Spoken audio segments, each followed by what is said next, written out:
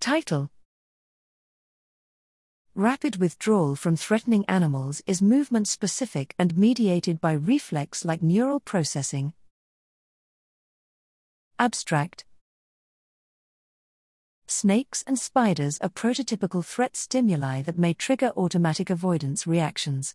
Using a naturalistic paradigm, we show that humans withdraw their arm from photos of snakes and spiders faster, and with higher acceleration when compared to bird and butterfly stimuli. This was specific to withdrawal, approach, or button press/release tasks failed to detect a similar difference. Using electroencephalography, e.g., we show that the fast withdrawal was mediated by two attentional processes. First, fast withdrawal responses correlated with early amplification of sensory signals, P1, 70 to 110 milliseconds after stimulus.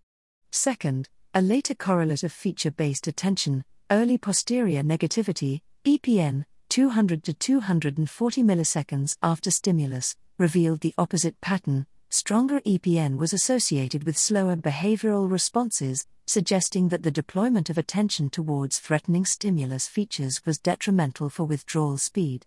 The results suggest that fast withdrawal is based on reflex-like attentional processing, and needs to be measured using a naturalistic paradigm.